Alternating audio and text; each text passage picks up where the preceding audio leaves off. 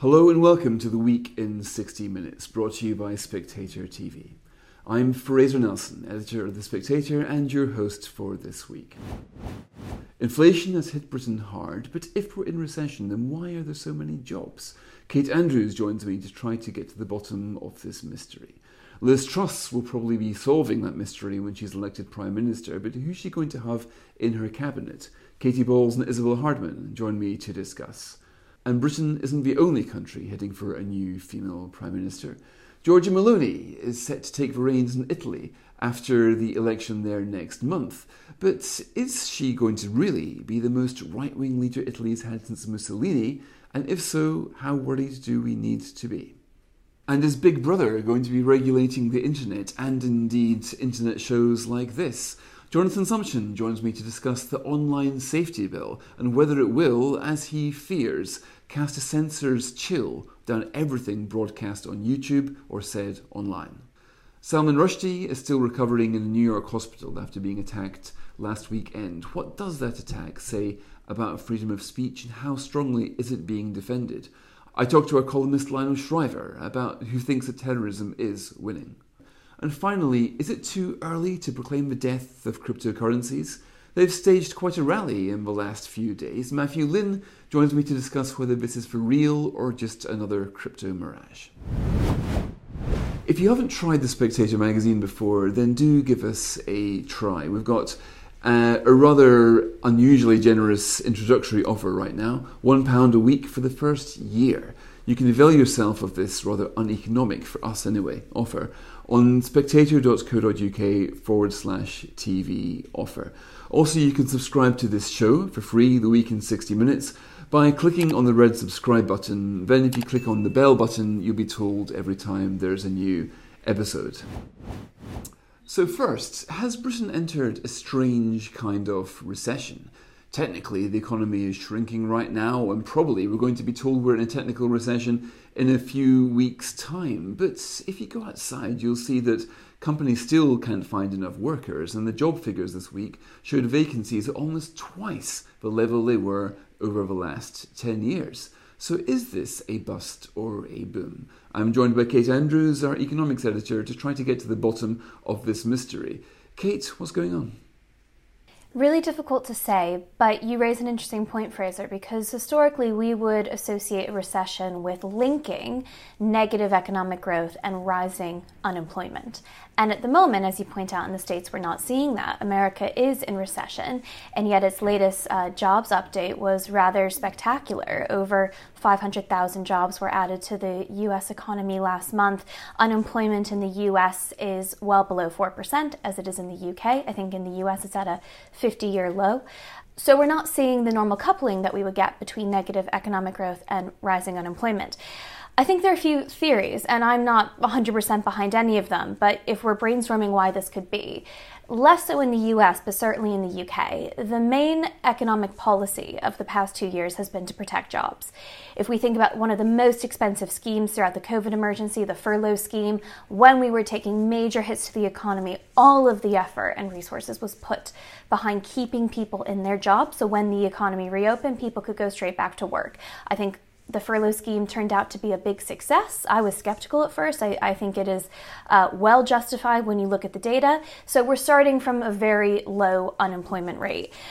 Also, recession is defined by 2 consecutive quarters of negative growth, but that can mean wildly different things depending on how negative that growth is. And at the moment in the US and in the UK, I would say that we're looking at really stagnant growth, and that stagnant growth can be on the slightly positive side or the slightly negative side. In the US, I think in Q1 you saw growth fall by 1.6%, in Q2 it was 0.9%. Here in the UK, we're not officially in recession yet. People think in Q3 it'll technically be defined as that, but in Q2 we had 0.1% fall in growth. I don't want to underestimate how serious that is, because if we look at the forecast for the next few years, possibly even after that, completely stagnant growth, not seeing that uptick in GDP is going to mean countless opportunities lost, a lack of prosperity, people feeling worse off. So it's not to say it's not serious. But we're not seeing that usual recession where there's a major dip, like, for example, we had during COVID.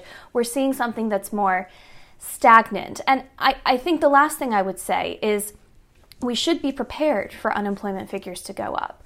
So usually businesses, when we go into recession, they lose customers, they lose profit, they find that they can't pay their bills and they have to lay off staff. At the moment, job vacancies in the US and the UK are at record highs. Here in the UK, it looks like it's peaked, but it's only fallen to 1.2 million. So if you want a job out there, there are plenty to go get. But as inflation continues to ramp up and as consumer behavior changes, especially with more rising energy bills in the future, we could see that businesses decide, actually, I can't afford all the staff that I'm advertising for right now. So we shouldn't get too comfortable in these very high job vacancy rates. It's positive news right now if you want to go out and get a new job or you're seeking a job, but I wouldn't get too comfortable in the notion that it'll be there forever. One of the things I'd like to explore about the British situation, Kate, is that when you go, when you go out to a restaurant, stay in a hotel, it's rare that you don't see adverts for help wanted.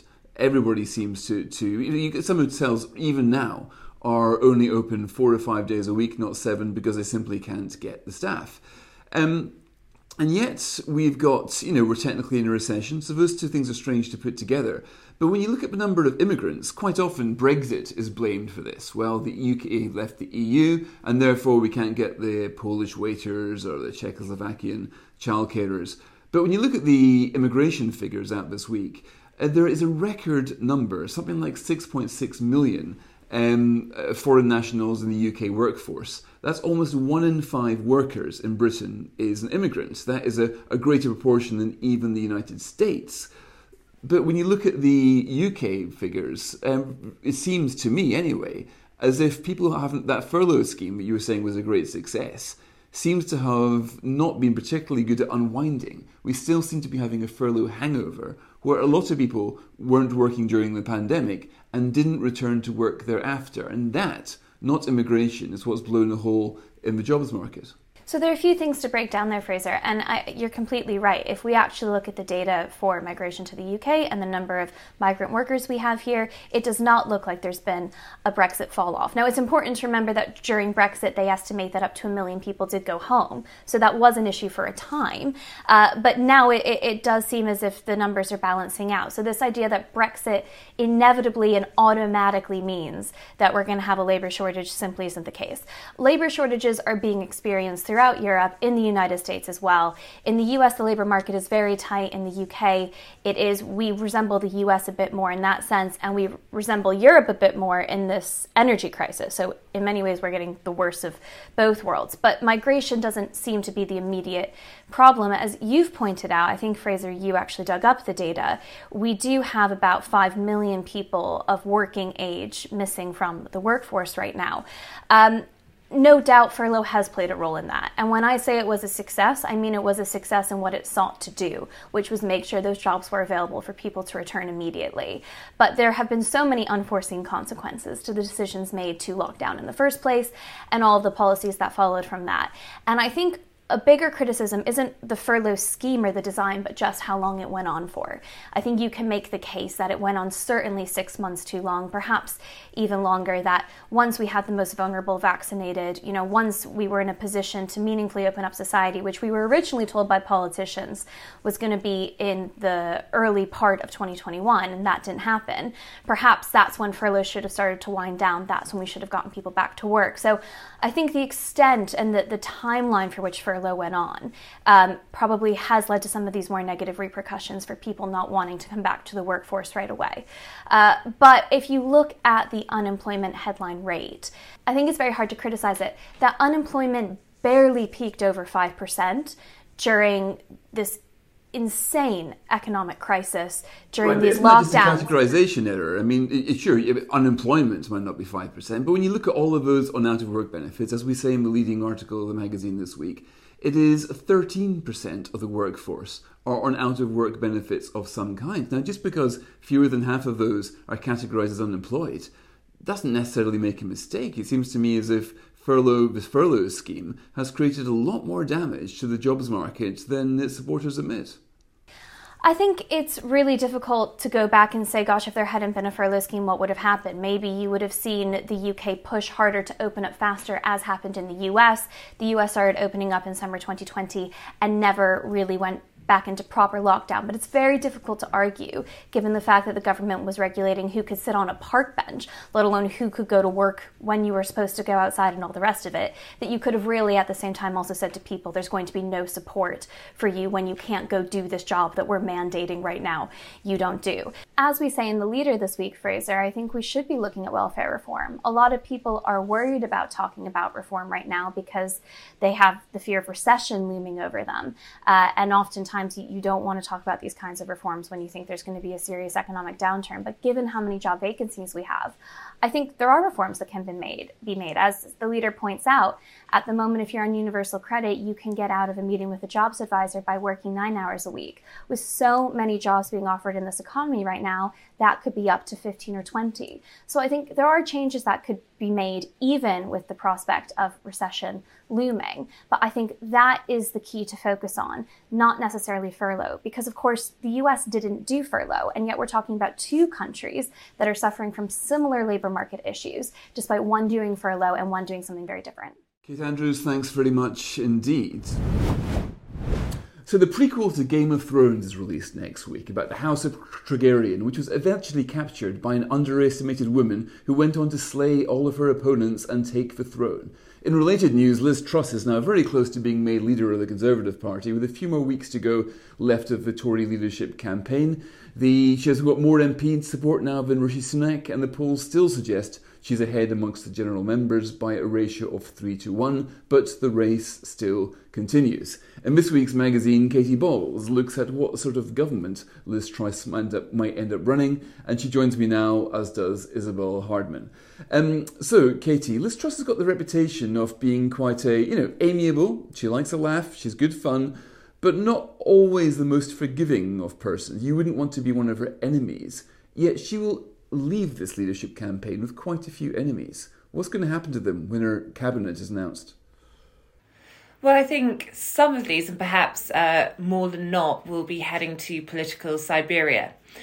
You have a situation where I think in some cases, such as, for example, in the case of Dominic Raab, who is a Rishi Sunak backer, who I think is seen to have been particularly problematic by the Truss camp because he wrote an op-ed in which he likened Liz Truss's economic plans to an electoral suicide note. I don't think there's any chance really of Dominic Raab having a role in Liz Truss's government or being offered one. Now, given what he said, he would probably say no. You would imagine at the offer, but the offer won't be coming. I think also figures such as Michael Gove, who has not endorsed Rishi Sunak, but who I think has long been a foe of Liz Truss's when it comes to the cabinet. Some say they have a very jovial relationship, but I think jokes aside, they disagree on lots of big issues, particularly trade. And there is a sense in the Truss camp that when Gove is given a position, partly because he's a very skilled minister, he tends to extend his brief, dip into other people's departments, what they're doing, and therefore it's probably safer to have him on the backbenches. And there's lots of questions such as, if she actually has to lead a government, will she be doing some big unifying measures? I think part of the issue is so many jobs have been promised, or at least supporters of Liz Truss believe they have been promised jobs, that there's not actually that much space to offer too many across to the other camp. I think Rishi Sunak will be offered a job, but few would expect him to take that, and it's unlikely to be a particularly senior role. And let's, of course, see what the voting margin is if Liz Truss wins. So that's Michael Gove out, that's Rishi Sunak out, that's Dominic Raab out, all pretty big beasts. And by the way, Michael Gove hasn't said a word against Liz Truss during this campaign. But you're saying it's because, interestingly, an ideological split, that she's more of a free trader, where Michael Gove has been more protectionist over the years. And during government, Liz Truss ended up on the losing side of that argument. I remember I heard anyway, of one meeting in cabinet where she was basically saying, look, Boris, we're never going to get a deal with America if agriculture is not on the table. And Michael Gove was chief amongst his voices saying, we are not going to let our agricultural sector be, as he put it on the altar of a sacrificial gift to America. So fair enough, they disagree. But when Liz Truss becomes Prime Minister, do you think we're going to get more of a free trading? Because she lost out to Gove in that trade argument. There's nobody to lose to her now. So do you think she's going to have a change of policy and be more free trading and actually put, for example, agriculture on the table in a free trade deal with America? So I think her government will be very pro-free trade, and more so, I mean, you mentioned Michael Gove. I remember at the time of that dispute writing a column where a Truss supporter branded them the Waitrose protectionists, and this included Michael Gove. I think George Eustice too, they were regarded by Truss's supporters as the axis of evil, being overly protectionist. So I think there is a question as to, of course, how far does her rhetoric go when she has to get MPs to support measures. But I do think if you look at the people who will probably be in the prime positions, so Kwasi Kwarteng is likely to be the Chancellor. We know Liz Truss as Prime Minister is very pro-free market. There will, I think, be a switch in the balance of power and actually moving towards more ambitious deals, because I think that Liz Truss would probably like to go further, for example, in that Australia free trade deal than she was able to do, partly because of what she was coming against in Whitehall and also from various forces within the cabinet. Might she revisit the Australia trade deal then, Katie? Well, I think there's a chance to try and revisit some of these things. Of course, she's going to have a pretty full in-tray when she first gets in. So I think they'll want to be more ambitious with the free trade deals. And I think Australia is seen as a key ally. But of course, the government has now changed in Australia. And I think when she first comes in, of course, the biggest issue on her table will be cost of living. And I imagine that will occupy quite a lot of her time within the first few weeks. So free trade reforms, Isabel, perhaps more trade deals. What would Liz Truss do domestically? Well, in lots of ways, we haven't had a great deal of detail about what she plans to do domestically. But I think there are some interesting hints. One of them is on the NHS, which is obviously going to be a huge issue electorally over the next couple of years in the run-up to the election. And we've seen increasingly distressing stories about people being, stuck under makeshift shelters whilst waiting for 14 hours for an ambulance and so on. And we're only going to hear more and more of these stories, so that the pressure to do something on the NHS is going to grow. And the hint that Liz Truss has dropped there is slightly concerning for those of us who follow NHS reform, which is that she seems to want to do more of it, even though the current changes that have only just been enacted in the Health and Social Care Act 2022 are only just bedding in. She seems to want to flatten the layers of management within the health service, which would require a huge amount of upheaval at a time that I'm not sure the health service has any elastic left, certainly not for the sort of things like moving managers around and changing structures that take up a huge amount of time and don't necessarily impact on, clinical outcomes, waiting times. And she's only got something like 18 months realistically before the next election. So if you're looking at an incredibly condensed period of time, NHS reform typically takes a year to think of the reform and 4 years to carry it out. So she might try to crunch something like this because let's face it, the NHS is already looking like it's in crisis, let alone a winter crisis. We're looking at flu levels in Australia, which are quite high. We're also looking at the potential of pensioners dying of the cold. I mean, we all know the link between house temperatures and the over 80s ending up in hospital. So NHS is looking for an incredibly difficult period of time. But you think Liz Truss would still do NHS reform in the middle of what is looking like an NHS crisis? Well, look, she said that repeatedly throughout this leadership contest, that she thinks that the NHS should have fewer middle managers, that there should be a collapse in the layers of management within the health service. I suspect that may not end up being a massive reform agenda once she comes into office, for all the reasons that you just listed. I suspect there are two reasons for her saying it. One is probably that, she is essentially she's a think tanker politician, isn't she? She's someone who likes coming up with ideas, likes challenging the consensus, finds the way in which policies and structures operate interesting, but doesn't necessarily sit back and think, well, is now the time to be doing this? Is this the right thing to do? Or even, I think some of her critics who I've been talking to over the past few days would say, thinking about what's happening at the moment. The second thing is people just love bashing NHS management, which is kind of ironic because it was introduced by Margaret Thatcher. who is, obviously the person who we must all sort of say peace be upon her during this contest as often as possible. But she was the one who recognised that the health service was in complete chaos without any managers, with these sort of bizarre committees of doctors that were sort of run along post-war military lines. So again, I think that's probably a sign that Truss hasn't looked into this too much. Then we've got, just moving on from the NHS, which I always find hard to do.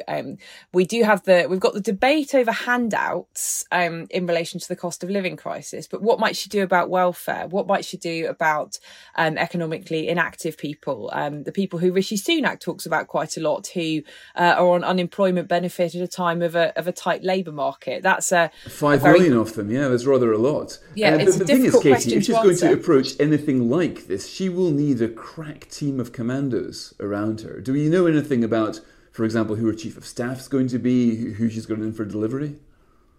So there's been lots of rumours, and I think Team Truss are very keen to not look too much as though they are planning for government, so as to look as, they've decided the result of the leadership contest is already a done deal.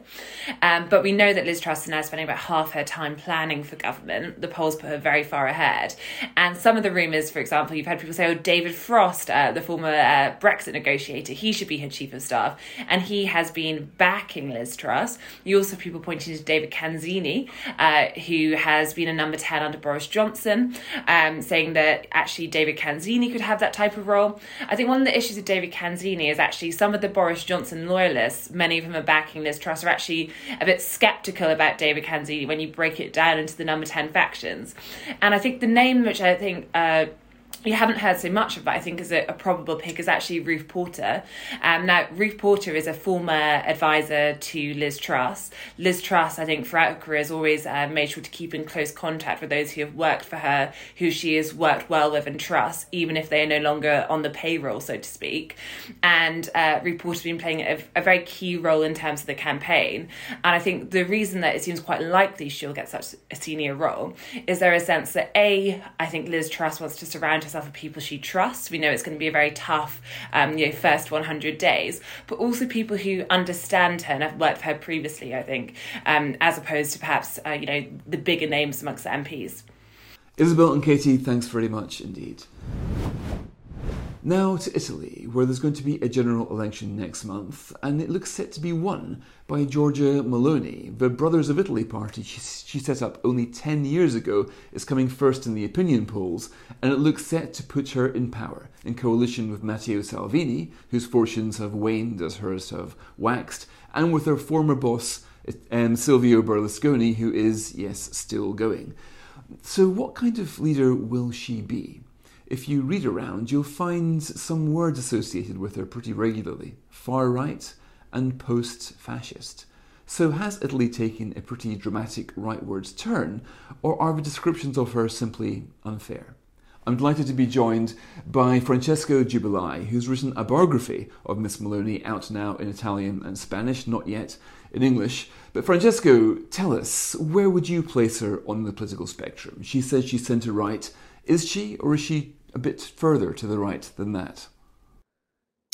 Giorgia Meloni, she's both centre-right and conservative. She's not a far-right politician, as some liberal media and has some liberal politics try to describe her. In the last 2 or 3 years, Giorgia Meloni did a lot of job about her political position, and she became a totally conservative leader. Of course, she's an Italian leader, and when we talk about Italian conservatism, we have to say that there are some points in common with, for example, the American or the English conservative landscape, but in the same times, an Italian political leader is a leader of Latin conservatism. And when we talk about Latin conservatism, we talk about a conservative thought with some difference. For example, in the economic issues, our conservatism is a conservatism that is more focused on the welfare state, but in the same times, she is also open to some classical liberal view of the economy. But when someone tried to describe Giorgia Meloni as fascist, when someone tried to describe a Brother of Italy as a neo-fascist or as a post-fascist party, that's a way to not understand what is happening in Italy, because we can't say that 25% of the Italians are fascist, of course. It's meaning that Brother of Italy is a party that is voted by some people that are linked to the middle class, but in the same time is a political party that is voted by the people come from the working class that in the past election voted for the left. So she's a totally conservative politician. So can you tell us a bit about her policies then? I mean, where is she on the family? Where is she on the economy? I mean, take Marine Le Pen. In France, she is quite socialist almost in her policies. She's a believer in state intervention. Whereas Ms. Meloni on that? Or also, let's take Russia. We know that Matteo Salvini had been leaning towards some Vladimir Putin sympathies, as is quite common in some of the more right-wing movements in Europe. Where is Ms. Meloni in the great Ukraine versus Russia divide? I think there are many differences between Giorgia Meloni and Marine Le Pen, for example, especially from a political history. For example, in Marine Le Pen and Rassemblement National, I can define this political party more a post-ideological party. And Brother of Italy is a more conservative party and is a party that came from the center-right and the Italian right tradition. So this is a quite big difference. And another difference, of course, is the foreign politics. The foreign politics of the Front National and the foreign politics of other national populist party all over Europe is more linked sometimes in a position of a Europe that is between the Russian world and the American and English world. Brother of Italy is in the foreign politics is a total Atlantic political party. So when the war started in Ukraine, the position of Giorgia Meloni was very clear, and her position is quite similar to, for example, the position of the Tories, or is quite similar to the position of the Republican Party in the United States. So what Giorgia Meloni say is that Italy must stay with Europe and Italy must stay with all the Western countries. So she condemned immediately the attack made by Russia in Ukraine. So this is quite a big difference. When we talk about Brother of Italy, we have also to underline that is a political party that want to underline the importance of the family, and the vision of the Brother of Italy concerning the family is more or less similar to the vision of the Catholic Church. So is, for example, in favor of helping the nativity of people. In Italy, we have a really strong problem with the birth rate. We have a really low birth rate, and Brother of Italy underline how it's important to do some politics in favor of the birth rate. But in the same time, what is really interesting in the economic policy of Brother of Italy is that in one way is the political party in favor, for example, of the low taxation, is the political party in favor of a low bureaucracy. You know that we have a high bureaucracy and high taxation, unfortunately, in our country. So is a politic in favor of the entrepreneurial world. But in the same time, is also a political party in favor of the lower class. For example, if we look in the election in Roma or in Milano in the last years, we can say that in the richest neighbor of the city, in the city center of the city, the people voted for the left. But in the poorest neighbor of the city, where there are some also social problems, some problem with immigration, the people voted for Brother of Italy and for the center right, because it's a political party that also try to help the people that are in a difficult social situation. Right. But of course, I mean, Sweden, for example, that's a country which wants to do everything it can to increase the birth rate. So you can say there's nothing necessarily right-wing about that. But it is the case, isn't it, that Ms. Meloni is against, for example, the adoption of children by gay couples. So there she is more socially conservative, perhaps aligned with the church. But there are another couple of things. When you try to read people, you try to understand it from a distance. You see, look, she's got as her party logo the flame symbol, which is controversial. Some of her opponents have asked her to drop it because of the way it can be confused with fascism. She doesn't condemn fascism. She says she's not a fascist, but she doesn't, as opposed to other members of the right, really go out of her way to say that fascism was a terrible evil. And isn't it also the case that Mussolini's niece is one of her candidates? and that some of her party members were in trouble when they were caught on video doing the Roman salute.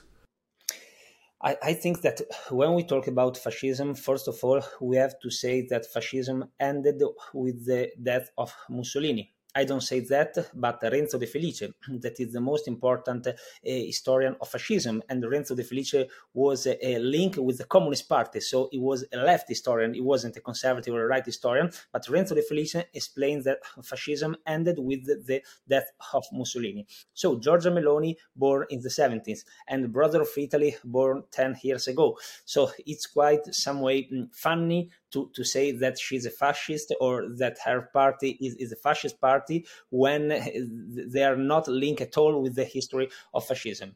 Also because in 1995 in Italy there was an important period where the so-called Movimento Sociale Italiano, that was in some way a post-fascist party, decided to change and became Alleanza Nazionale. And when the political party Alleanza Nazionale, born in 1995, they say explicitly that they are not linked with fascism. And Brother of Italy arrived after Alleanza Nazionale. And Giorgia Meloni explained in many situations that, of course, she is not fascist, also some days ago. But when someone defines himself as a conservative, is of course not a fascist, because a conservative is not a fascist. But what we have to say is that sometimes the left and sometimes also some liberal media try to attack not to the program of the Meloni or the program of Brother of Italy, but they try to attack her only to say that she's linked with fascism. And this is a totally big mistake. And also the people that are the most influential people inside the Brother of Italy are some young people that are 30, 40 or maybe 50, but they have a totally different history from some neo-fascist group that of course exist in Italy. There are some small political parties that are neo-fascist, there are some small groups that are linked to fascism, but they are not linked with Brother of Italy, that is an institutional political party that governs some important region all over the country, that is in the parliament from many years. So I think that is a narrative that don't help to understand why Giorgia Meloni became so powerful in our country. Francesca Giubilai, thanks for joining us on Spectator TV. Now, the online safety bill is still making its way through the House of Commons. Kemi Badenoch, in her leadership campaign, said she would scrap it because it was a censor's charter, she thought. Now, that's disputed by Nadine Dorries, the Secretary of State for Culture, who says that Kemi Badenoch has got it all wrong, that this bill is one that protects free speech. Damien Collins, who's taking the bill through the House of Commons now, Technology Minister, he says that those who think it imperils or endangers free speech in any way are simply confused. They've got the wrong end of the stick and they've misunderstood what the bill is really about. Now, this is all pretty important. If this bill goes through and it does what its critics fear, then what you're watching right now might suddenly disappear from cyberspace if one of the censorship bots decides that we've transgressed a rule. Or is that a dystopian piece of hysterical nonsense? It's difficult because it's a pretty big bill, but we have sought in this week's magazine a legal opinion from Jonathan Sumption, Lord Sumption, a former Supreme Court Justice who joins me now. Jonathan, first of all, is there a threat to free speech in this bill? How do you see it? There's a threat to free speech in part of it. What Nadine Dorries has been saying is there's nothing actually in the bill which requires censorship. And that is, strictly speaking, true, but it's misleading because the whole scheme of the bill is designed to create a culture of self-censorship. Self-censorship is much more difficult to control, and that is what the real object, not of the whole of this bill, but of the most objectionable parts of it. So how would the government encourage self-censorship? How would that work? Who would be doing the censoring? Well, the parts of the bill which I think are relatively inoffensive are the bits about pornographic images and the bits about material that's actually illegal. And whenever Nadine Dorries goes on about this bill, those are the bits that she is really talking about. But the problem about the bill is that it also it sets up a system for controlling what is called legal but harmful material. So material that you can communicate perfectly freely by any other means is going to be to some extent controlled by this bill. Now, the real vice about this is that it is actually impossible to define in any very precise way what is harmful. The bill attempts to define it as meaning any psychological or physical harm, which is extraordinarily broad, and it goes on to say that if anybody does anything harmful to themselves or to other people as a result of something that's appeared on the internet, either because they saw it themselves or because somebody told them about it, then that too is within the definition. So this is a wholly subjective definition. That's the real problem. That sounds a bit odd. I mean, say somebody's listening to our conversation now and finds what you're saying distressing. I mean, obviously that can't come in with the scope of this bill. You can't be held responsible for how our 100,000 subscribers to this channel, how any one of them might react to what they see or hear. Well, the definition is so wide that the only way that it can be given any real precision at all is for the government to say what they mean by harm. And that is what the bill authorises them to do. It provides that Ofcom, the regulator, is going to issue guidance and recommendations under the guise of rules of practice. But these rules of practice are ultimately under the control of the government, because the rules of practice have to be submitted in draft to the government. They can be changed by the government. The government can say what they regard as harmful. And indeed, they have already said that they would include among harmful things what they call misinformation and disinformation, which means things that other people think may not be true. Now, here we are arguing about what this bill actually does. Does that mean that the government is entitled to say that you and I, Fraser, are engaging in misinformation and disinformation because we happen to disagree with the way that Nadine Dorries chooses to define the concept of harm? All government policies are based on the idea that they are in the public interest. So if you challenge government policies, is it going to be said against you that you are harming people because you are seeking to undermine something that the government thinks is good? This is the very fact that one is asking these questions indicates how very vague the concepts involved in legal but harmful material are. So if it's so vague, then this would give any Secretary of State, whether Nadine Dorries or a Corbynite successor, the power to, say there's a lockdown, for example, that people like you, if memory serves, you were a troublemaker during the lockdown, you challenged quite a lot of what the government says. Now, say I was a Secretary of State, I could say, look, I think this Sumption chap is undermining public health, he's making the government, contradicting the government message. I therefore am going... So would I have the power then, as Secretary of State, to decide that what Jonathan Sumption says is harmful, and YouTube or Facebook or Google or whoever, but they can all be punished if they go on to broadcast what you say on social media or an interview like this? They couldn't be as crude as that. They couldn't have guidance saying that you can't publicise Sumption's views.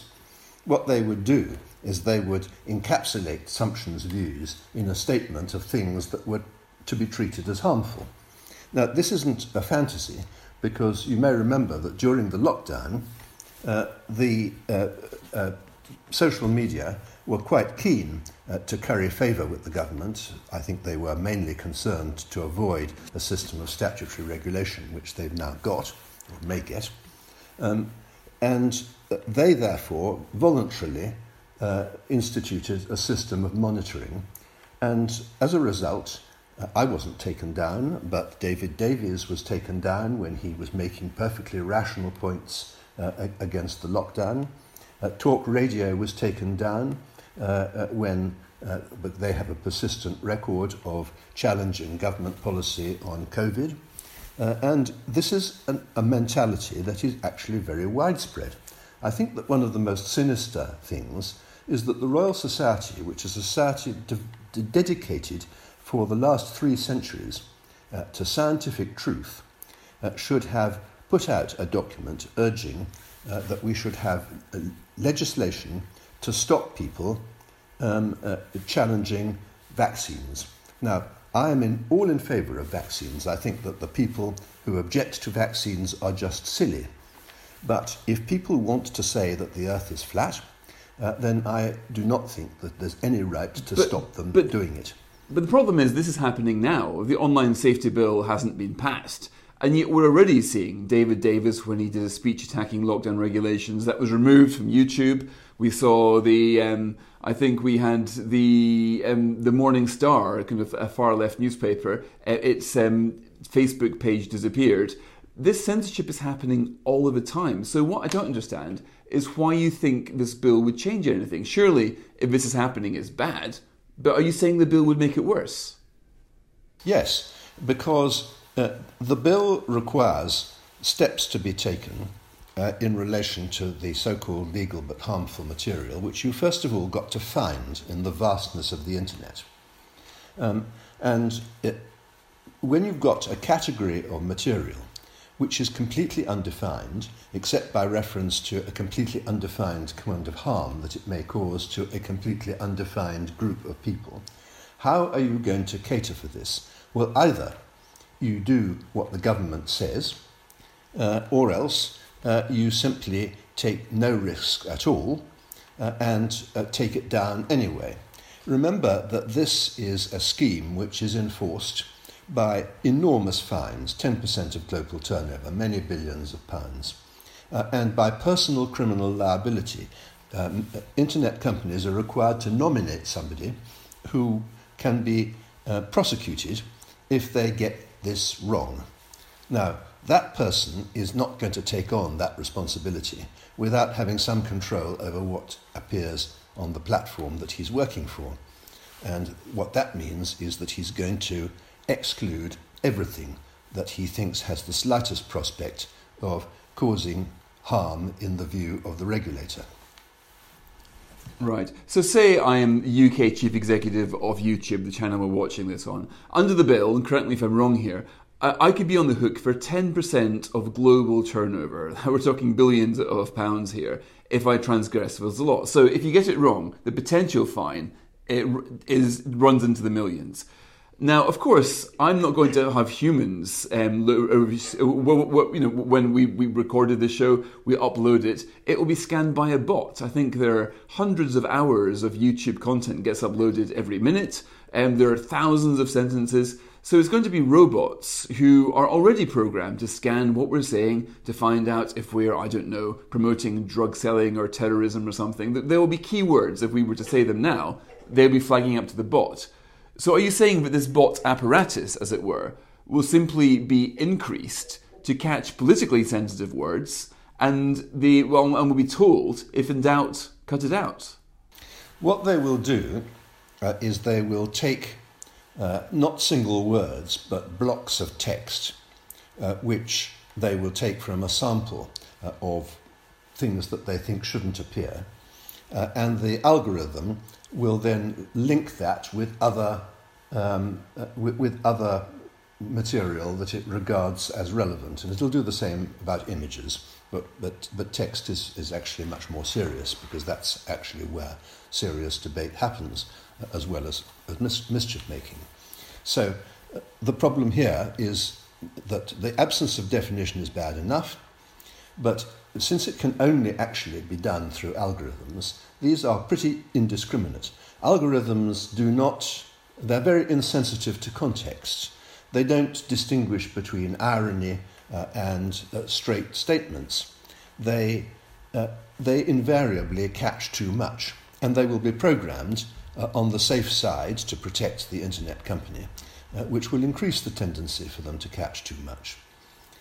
I don't think that it is ever legitimate to seek to establish a regime of control over material that you cannot define, except by reference to guidance which is essentially produced under the supervision of the government. Right. So we tried to get Nadine Dorries and Damien Collins on to join us here. Neither were able to, but they would have said, or what they're saying in public, is that people like you are simply confused. You've got the wrong end of the stick, that the bill protects free speech rather than creates the threats which you say. Now, I will bow to your legal judgment, but what do you think should happen? Do you think the bill should be dropped in its entirety? Do you think that the legal but harmful, to use this phrase of censorship, should be dropped as well? Because, or do you believe, for example, either free speech should be legal or it should not be? Do you think we should abandon the concept of a third term, or a third concept? What do you think the government should be doing now? I think that it should be defining in the bill itself and not in ministerial guidance what it regards as offensive, so that Parliament can properly debate what they want to exclude. Now, what it seems to me the essential criterion to be applied is it has got to be capable of exact definition, and it's got to be capable of being precisely identified in the great mass of material that is on the internet. For that reason, I don't actually have a problem about what I regard as the main targets of this legislation, which is pornographic images being available to children, people under 18, and actual illegal content like sexual exploitation of children, or terrorist material, or websites selling guns or that sort of thing. So all of that I have no difficulty with. And it seems to me that they could achieve a great deal of what Miss Dorries says she wants to achieve by keeping it at that and dropping the bit about legal but harmful material. Okay, well, let's see if she or whoever succeeds her will heed your advice. Jonathan Sumption, Lord Sumption, thank you very much for joining us on Spectator TV. Now, the online safety bill may offer a formal form of censorship, but in 1989, the Ayatollah in Iran decided an informal form of censorship by proclaiming a death sentence on Salman Rushdie in punishment for writing a novel, The Satanic Verses, which they regarded as blasphemous. So for 33 years, the novelist has lived under this death threat, and he was struck last weekend at a book festival. He's now critically ill in hospital in upstate New York. But novelist Lionel Shriver, who writes in this week's magazine about Salman Rushdie and the questions which the attack on him raises, and joins me now from New York. Lionel, thanks very much for joining us on Spectator TV. You mention in your book that you see lots of people defending free speech, but you note a sort of insincerity about that defence. Can you say more? Well, this occasion has certainly been one for posturing, and I'm not opposed to posturing for free speech, but it just doesn't cost anything. It's a little cheap. And in real life, especially in the legal system in the UK, there's been a terrible corruption of the right to free speech. It's been quite curtailed. And I've been discouraged by especially by the creation of hate speech laws, which are defined as someone is offended, someone thinks it's hate speech and therefore it's hate speech. It means that, I say something that you think is a little mean, or that seems a little racist to you or something, and then suddenly the police knock on my door. I mean, with that broad a definition, you don't have free speech anymore. The world is full of weirdos, and there's hardly anything that someone out there is not going to take offense at. And then you've got that bizarre category in the UK of the non-crime hate incident, which goes on your criminal record. So it's a crime that isn't a crime that is recorded as a crime. And in the online safety bill, which has not been passed yet, and I hope never is passed in its present form, there's that category of content, legal but harmful. And that could apply to just about anything. So with this raft of legislation, I don't think that you can really say that the UK government supports free speech. And then there's the cultural sphere, where poor J.K. Rowling. And again, I never thought I'd say that a few years ago.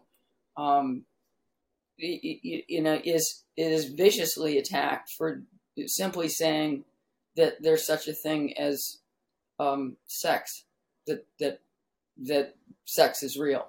But aren't we talking about two separate things here? Of course, if you say something, you can get a caustic reaction on Twitter, but it's not illegal. No police are being sent after J.K. Rowling for doing what she is doing.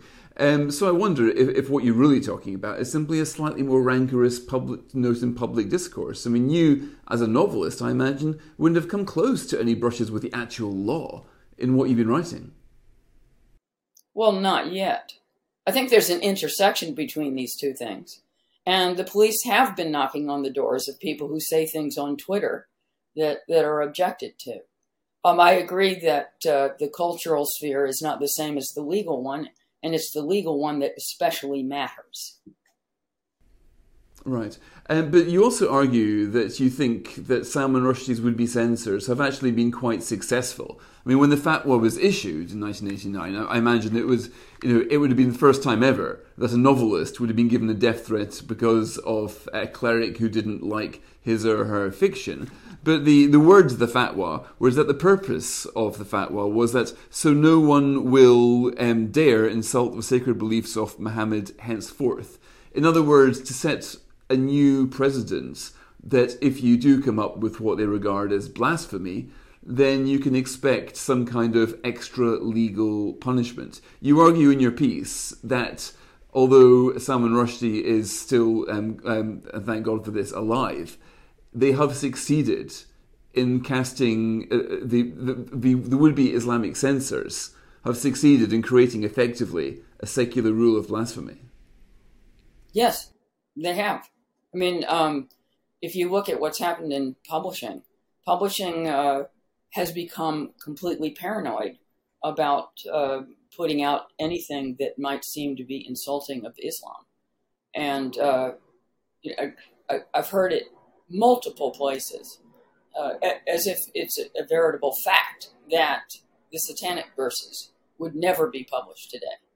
And I think that's true. And I think even Salman Rushdie would have thought twice about writing it in the current climate. So that the fatwa has been broadly successful. We are very frightened of offending Muslims in any way. I mean, that whole Rotherham scandal about, the police looking the other way, where large numbers of mostly Pakistani men were abusing and even raping young white girls. Well, that's rooted in the same problem. It's not just fear of racism. It's very specific. You don't offend Muslims. Now, why are they singled out? It's because of terrorism. And terrorism works. I mean, I spent 12 years in Northern Ireland, and that was the big lesson. Terrorism paid off for the IRA in spades in the Good Friday Agreement. And they have enormous political power now. They have not been punished for all those people they murdered.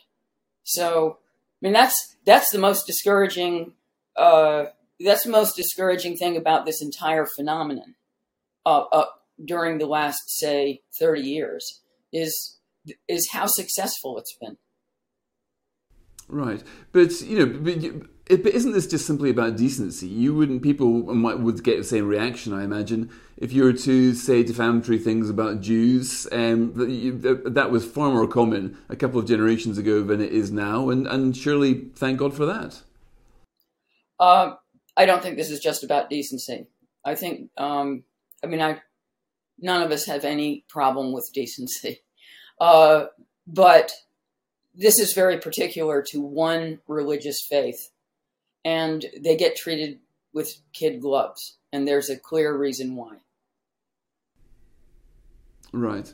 But the thing is, I can't imagine, Lina, that you're itching to write novels, Salman Rushdie style. I mean, it's on a practical basis. Does this really make much difference to the books that you write, to the public discussions which we have? The Rotherham case was notorious. It became notorious because of the cover-up. It now stands as a great example of why you need to talk plainly about these things. That was surely the takeaway lesson of that. And after the Charlie Hebdo massacre, you had people in solidarity with Charlie Hebdo publication right across Europe. So the backlash against these things surely shows people quite very committed to free speech. And in spite of the skirmishes, we come close to press regulation, we come close to an online safety bill, but we never seem to quite cross the threshold. And it seems that, I guess freedom of speech has always been in danger, but in this country at least, we're still surely on the right side of the law. I think hate speech laws do cross the line. Yeah, I differ on that point. And it's worth noting that in the United States, hate speech laws are in violation of the Constitution. So the U.S. does not have hate speech laws. And it has hate crimes, which I have a bit of a problem with also, but that's a different issue. So I think these hate speech laws it's a wedge problem, and they have grown only more expansive over the years because that's the nature of the animal. So, yes, it can be very moving with the Charlie Hebdo demonstrations, all this sense of solidarity. Well, it's cosmetic. What really matters is reality and what you are allowed to say and not say. And while I am not personally, as a novelist, terribly constrained from writing a book about a lot of Muslim characters saying mean things about their own religion, because that's not especially my subject matter. But more broadly, my subject matter often involves various forms of heresy. Allowing my characters to say things that are unpopular. And lately in fiction, we don't draw a line anymore between what a character says and what the author is trying to say through the character, so that the author is responsible for anything that happens or anything that anyone says in the book. And I do feel somewhat constrained by that. Now, my nature in response to that sense of constraint is defiance. So I'm further enticed to say things in my books, and frankly, even in my columns, as you know very well, that I'm not supposed to. But that is not what most people. That's not how most people respond to threats and intimidation.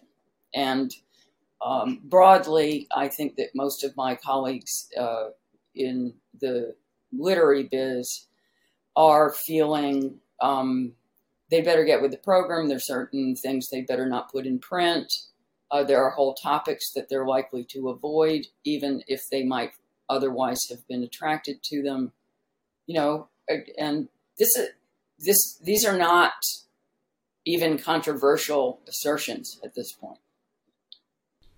Okay. Well, Lina Shriver, you've got a book of your own essays coming out, released next month in all good bookshops if they dare to stock it. Thank you for joining us on Spectator TV. Now, Lionel's last novel, The Mandibles, had as its premise that cryptocurrency had become the reserve currency of the world and the US dollar lost that status. She imagines a dystopia where the US dollar then collapses because crypto is so reliable everybody trusts it instead. Well, that certainly does seem like fiction right now, where Bitcoin and all the other cryptocurrencies have crashed rather spectacularly in the last few weeks.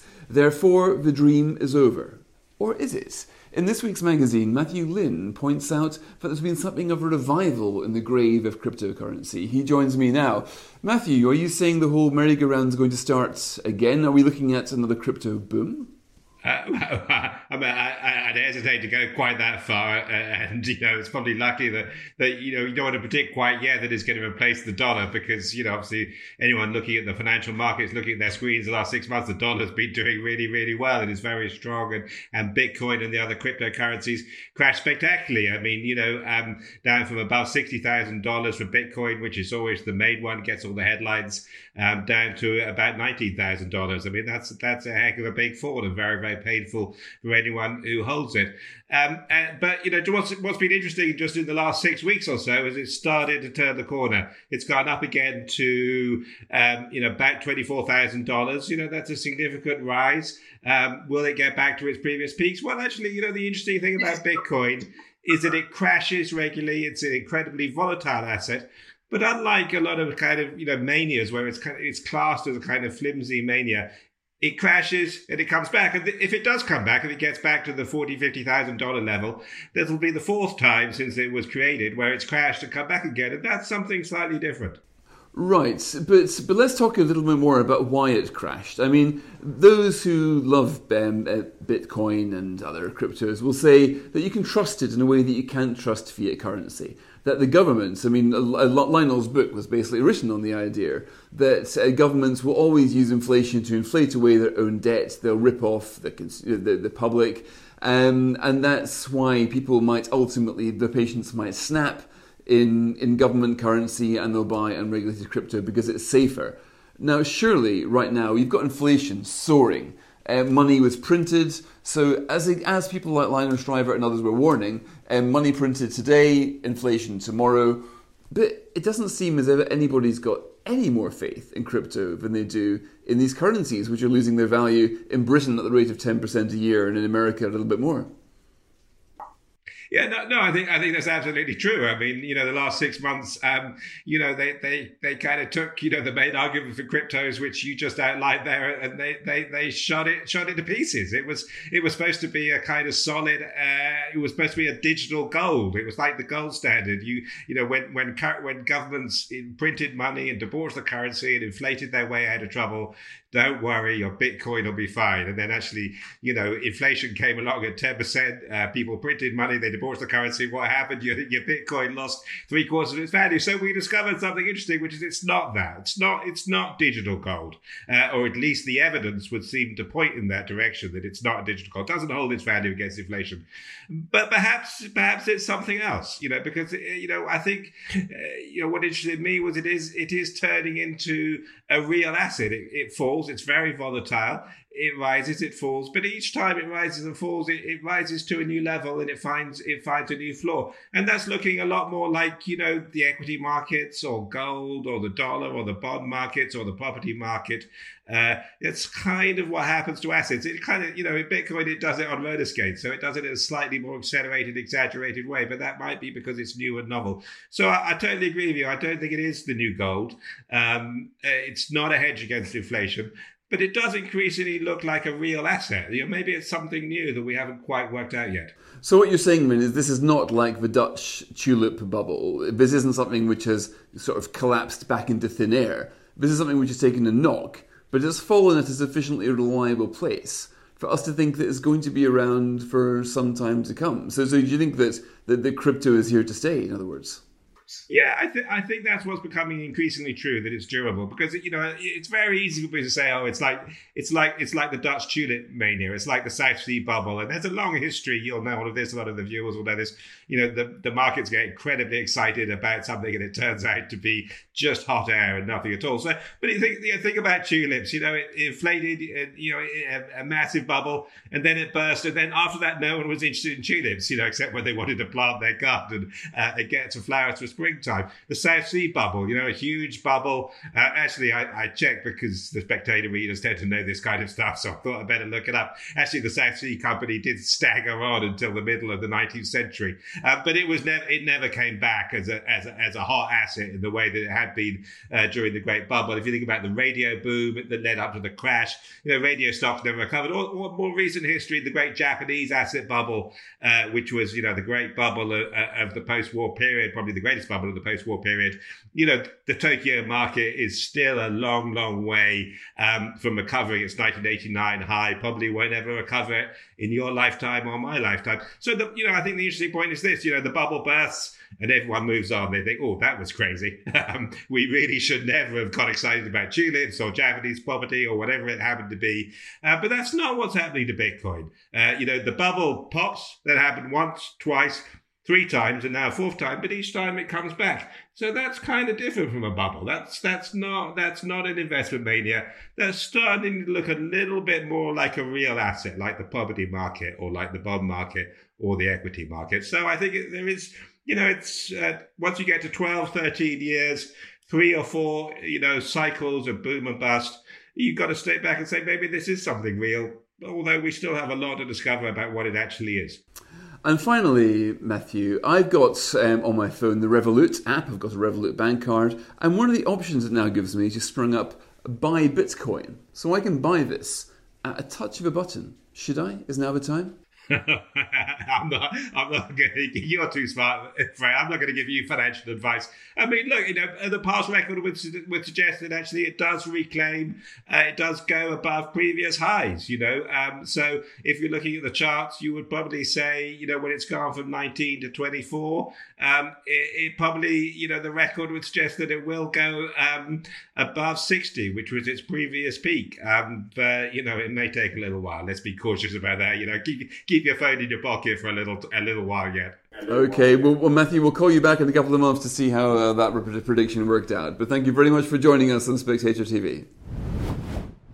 And thank you for watching. That's all we've got time for this week on The Week in 60 Minutes. If you haven't tried The Spectator magazine before, then do give us a try. We've got a rather unusually generous introductory offer right now, £1 a week for the first year. You can avail yourself of this rather uneconomic, for us anyway, offer on spectator.co.uk/TV offer. Also, you can subscribe to this show for free, The Week in 60 Minutes, by clicking on the red subscribe button. Then if you click on the bell button, you'll be told every time there's a new episode. So thanks to Max Jeffrey, our producer, and Kate Andrews will be presenting next week. Until then, goodbye.